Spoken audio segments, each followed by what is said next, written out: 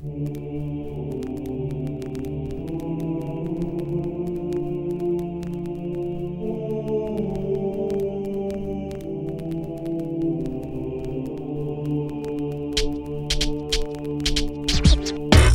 to the Immortal Souls podcast, where we explore the history, stories, myths, legends, and hype that make shoes what they are today. We are Jared and Nick, two brothers with a passion for shoes. We are excited to have you along for the journey.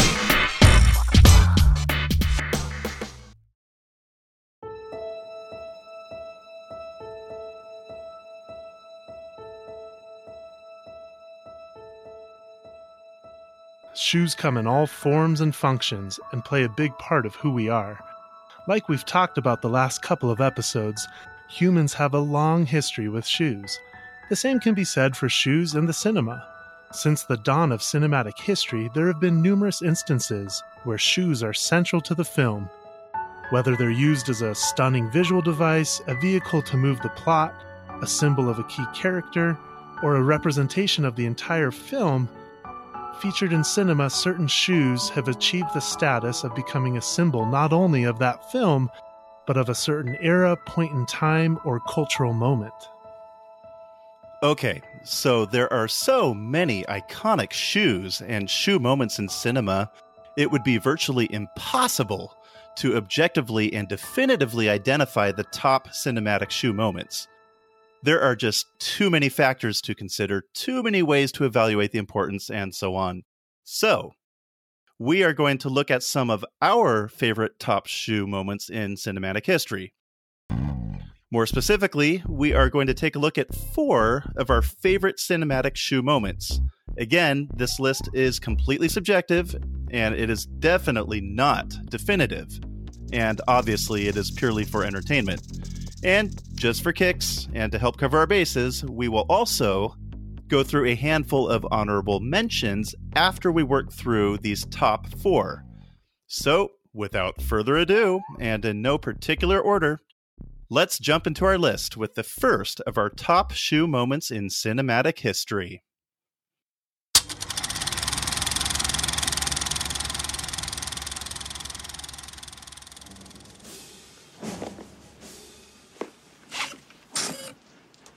Laces, all right.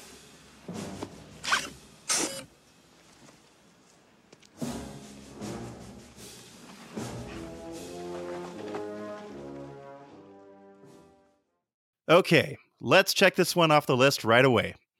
For the first time ever, Nike designed a shoe from scratch, and specifically for a movie, when Tinker Hatfield led creative efforts to create the Nike Mag in 1989 for the second installment of the Back to the Future franchise. These shoes are most prominently featured in the film when Marty McFly leads Griff Tannen and his gang on a hoverboard chase in futuristic 2015.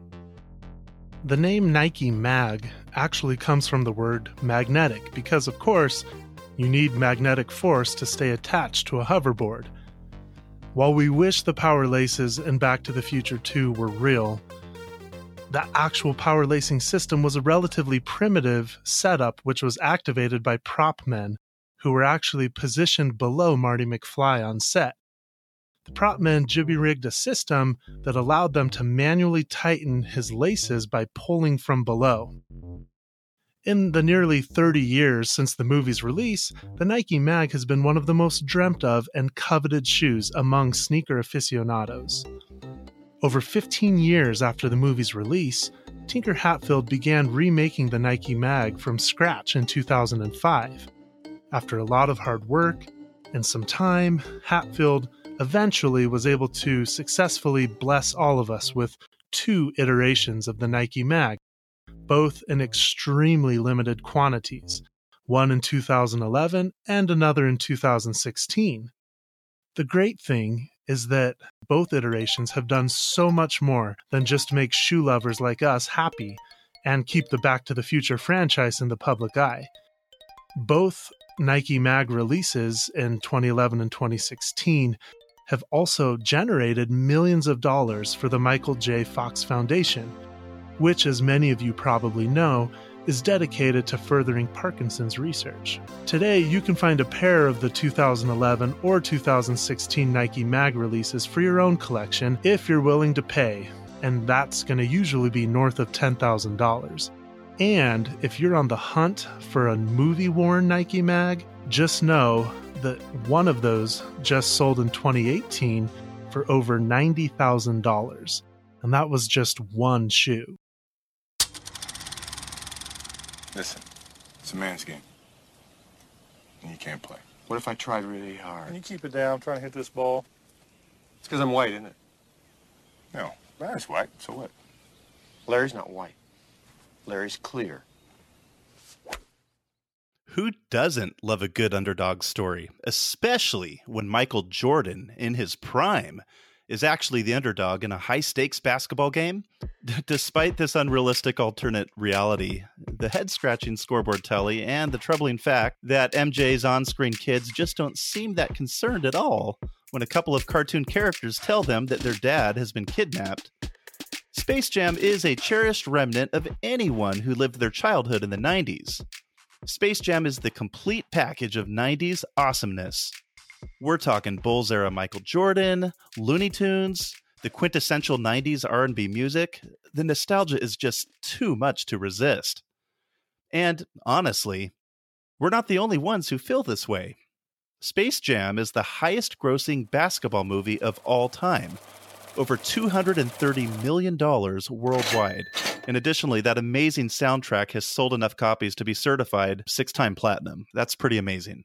Just look at some of the artists featured on this soundtrack. You've got people like Jay-Z, Salt-N-Pepa, Seal, D'Angelo, R. Kelly, Barry White, Busta Rhymes, Coolio, and yes, even Chris Rock. So clearly, Space Jam packs quite a cultural punch if you're talking about representation of the 1990s, and we have not even cracked open the proverbial shoebox yet on this film. The black, white, and conquered Air Jordan 11s, affectionately referred to as simply Space Jams, quickly became one of the most iconic and sought-after Air Jordan models after the movie was released in fall of 1996. Jordan himself actually debuted the Space Jam 11s in the 1995 NBA playoffs versus Shaquille O'Neal in the Orlando Magic. And ironically, or maybe it's not ironic, but interestingly, that playoff series ended up being the only playoff series loss suffered by the Bulls in their dynasty era through the 90s. Obviously, the Space Jams are not the only model of Jordans in the film. Also featured are the Jordan 9s, both in cleat and basketball forms, the Shadow Air Jordan 10s, and Bill Murray, when he makes his cameo, even sports the Air Jordan 2s. Of all these, however, the Space Jam 11s were undoubtedly the most significant sneaker featured in the film. And this fact is made clear just by looking at the sales numbers, the cultural impact, and the enduring popularity of these shoes today. Let's fast forward 20 years from Space Jam's 1996 film release. Nike, since then, has released 3 retro versions of the Space Jam 11 shoes. One in 2000, one in 2009, and another version in 2016. Although all of these re-releases were highly anticipated and were all a resounding success, the 2016 Space Jam 11 release absolutely hit it out of the park. Though there are not many hard numbers readily available, Nike brand president Trevor Edwards stated in 2017 that the 2016 Space Jam Air Jordan 11 release was the largest and most successful shoe launch in the history of Nike. And I feel pretty fortunate. I actually was able to grab a pair of these as well, and I can attest to just how expertly they were recreated. And it really is just a beautiful, stunning shoe. Now, aside from the fact that sneakerhead and shoe collecting culture was much more prevalent than perhaps in 2000 or 2009 when the other re-releases occurred, the 2016 version of the Space Jams was also unique compared to the previous retro releases. For example, it featured a Space Jam sneaker that was much more focused than the previous releases on recreating the original iteration of the Space Jams. It focused on little details like reverting the number on the heel to 45 instead of 23. The 2016 model has a higher cut of patent leather. It has a Concord colored Jumpman logo rather than the lighter shade of blue used in previous re-releases. It's got Nike Air on the insoles, white midsoles, and it has the famed translucent outer soles. Additionally, there were other details in the shoe and packaging that harkened back to the original 1996 release of the shoe.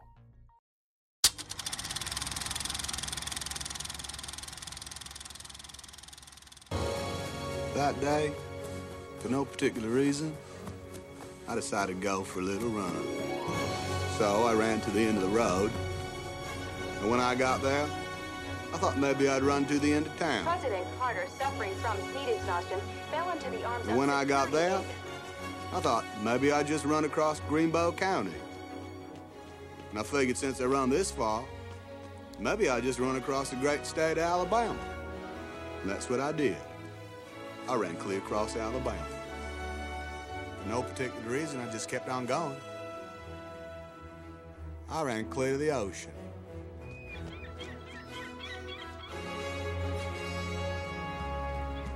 And when I got there, I figured since I'd gone this far, I might as well turn around, just keep on going. When I got to another ocean, I figured since I'd gone this far, I might as well just turn back, keep right on going. When I got tired, I slept. When I got hungry, I ate. When I had to go, I went. Before we get into the actual shoe moment of the Nike Cortez, let's talk just briefly about the Nike Cortez itself.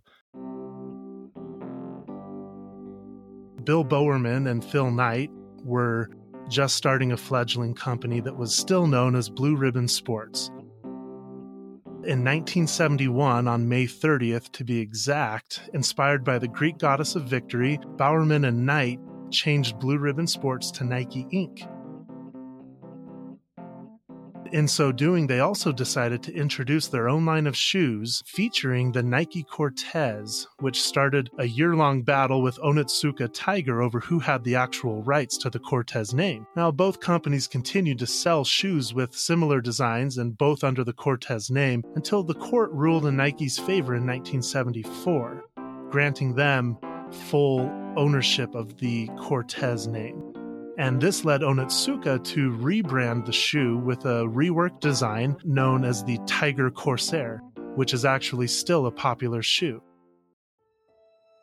While 1994's Forrest Gump was certainly not the first or the last appearance of the Nike Cortez on screen, it was certainly one of the most iconic, as the white, red, and blue leather Cortezes are gifted to Forrest by Jenny, and equipped with his new running shoes, Forrest sets off on a run that would eventually take him across the United States more than twice over the space of 3+ years. While running cross-country, Forrest is fictionally responsible for sparking the jogging craze of the late 70s and early 80s, accidentally starting the smiley face trend with the Have a Nice Day slogan, among other things. And I have to say, even in a fictional context, having those white, red, and blue Cortezes associated with some of these important moments in American history helped to elevate the status and sales of the shoe. When the Nike Cortez celebrated the shoe's 45th birthday in 2017, one of the OG colorways released was actually dubbed the Forrest Gump.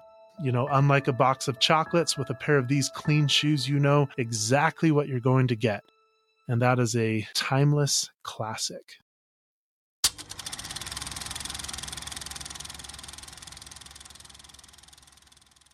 Shut up! You're killing me, Smalls. Who can resist the nostalgia-soaked The Sandlot? Not only does it spark nostalgia for the decade when this 1993 cult classic was released, but it also harkens back to the 1960s when the movie is set. There are also strong themes of childhood transition into adolescence, the fabled and somewhat romanticized story of baseball in the United States through the early to mid-20th century, and enjoying the simpler things and moments that are a part of growing up. We probably don't even have to speak to the amazing shoe moment in this classic film, as most of you probably already know where we are going with this.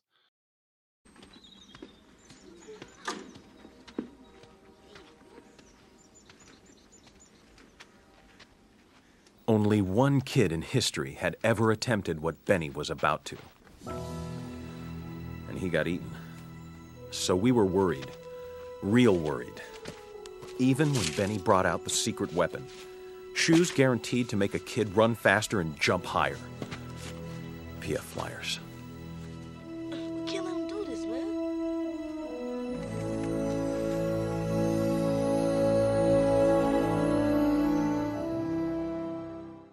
The great thing about the prominent inclusion of the PF Flyers in The Sandlot is the accuracy in the storytelling, in the sense that although the PF Flyer brand was actually dormant during the years of The Sandlot's production and release in the 1990s, the shoe was at the height of its powers in the 1960s when this film is set. Again, rewinding back into time a little bit to give some context, in 1933, the inventor Hyman L. Whitman was granted a U.S. patent for a Posture Foundation arch support. And over time, Posture Foundation was shortened to PF. BF Goodrich Rubber and Tire Company took ownership of that brand, and they released successive models and styles of PF Flyers, everything from basic canvas shoes to women's and children's collections, military footwear, and even athletic shoes endorsed by the Boston Celtics guard Bob Cousy, which put PF Flyer on the map in terms of it becoming one of, if not the first brand to enlist a high-profile athlete to market an athletic shoe.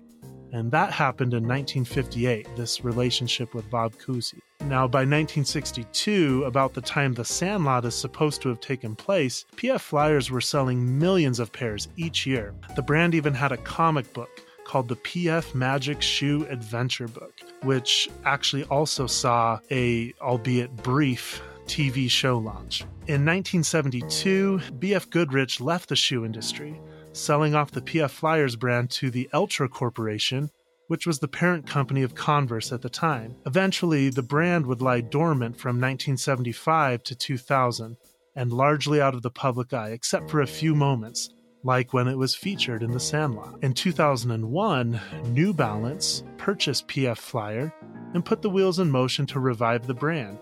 Two of the brand's most celebrated launches since then have undoubtedly been the 2005 relaunch of the all-black canvas shoe, which was featured in The Sandlot, and again in 2013, New Balance and PF Flyer released an official Secret Weapon Sandlot sneaker, which was an exact replica of the movie's shoe with added details, including Sandlot branding on the insole to commemorate the 20th anniversary of the film's release. And I personally cannot believe that, it's been over 20 years since The Sandlot released, and it brings up a lot of memories for me. I remember the first time I saw The Sandlot was actually, I remember going to a matinee double feature of the Sandlot, and the other movie in the double feature was actually the Chuck Norris movie called Sidekick. So definitely a watershed moment for me when I saw The Sandlot, because it was also my first introduction to Chuck Norris.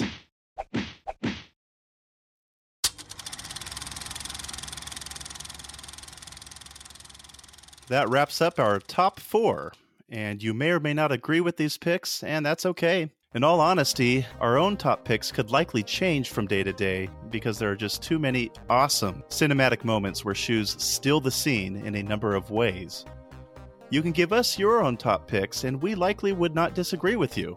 In fact, we'd love to hear your own top picks.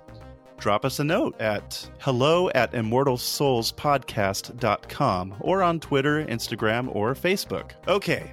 Let's move on to a few honorable mentions in the iconic shoes in cinematic history. You cursed brat! Look what you've done! I'm melting! Melting! Oh, what a world! What a world!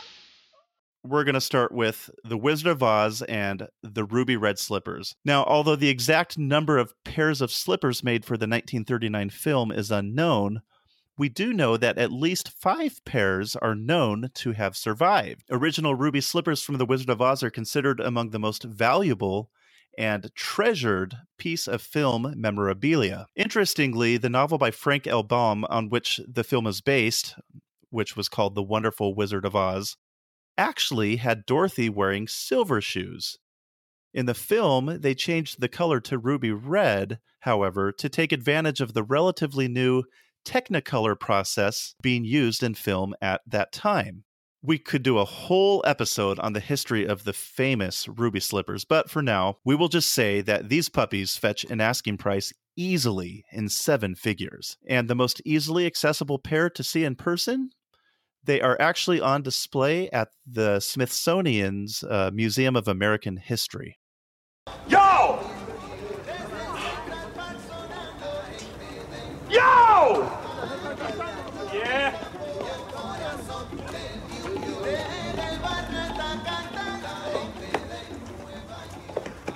You almost knocked me down, man. The word is excuse me.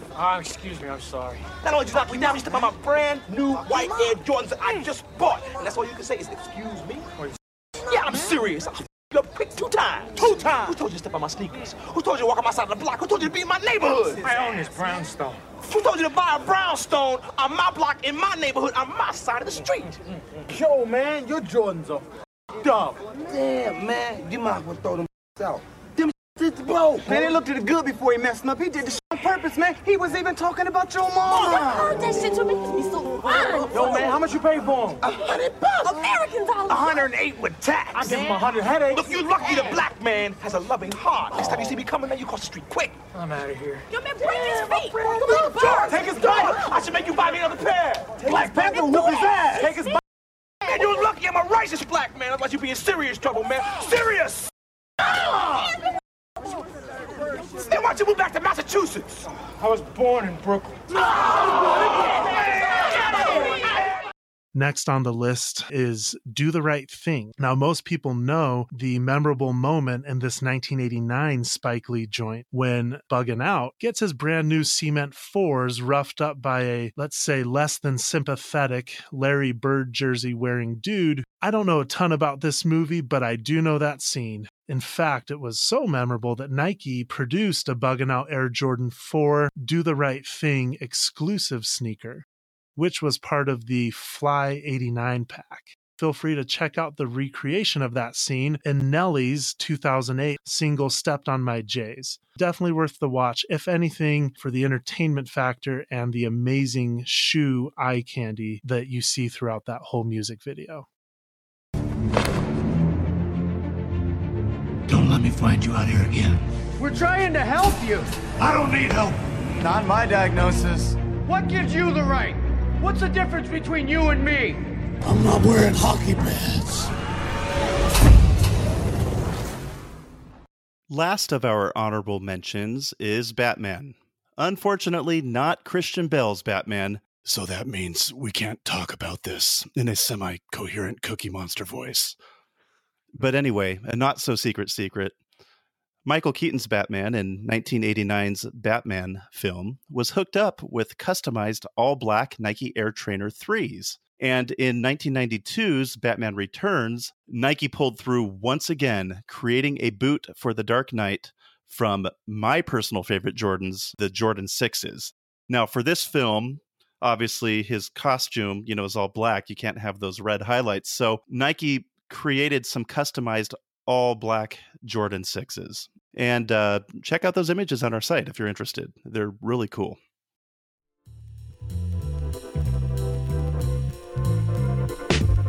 Thank you all for tuning into this episode of the Immortal Souls podcast. For more information, show notes, pictures, or just to say hi, check us out at immortalsoulspodcast.com, Instagram, or Twitter.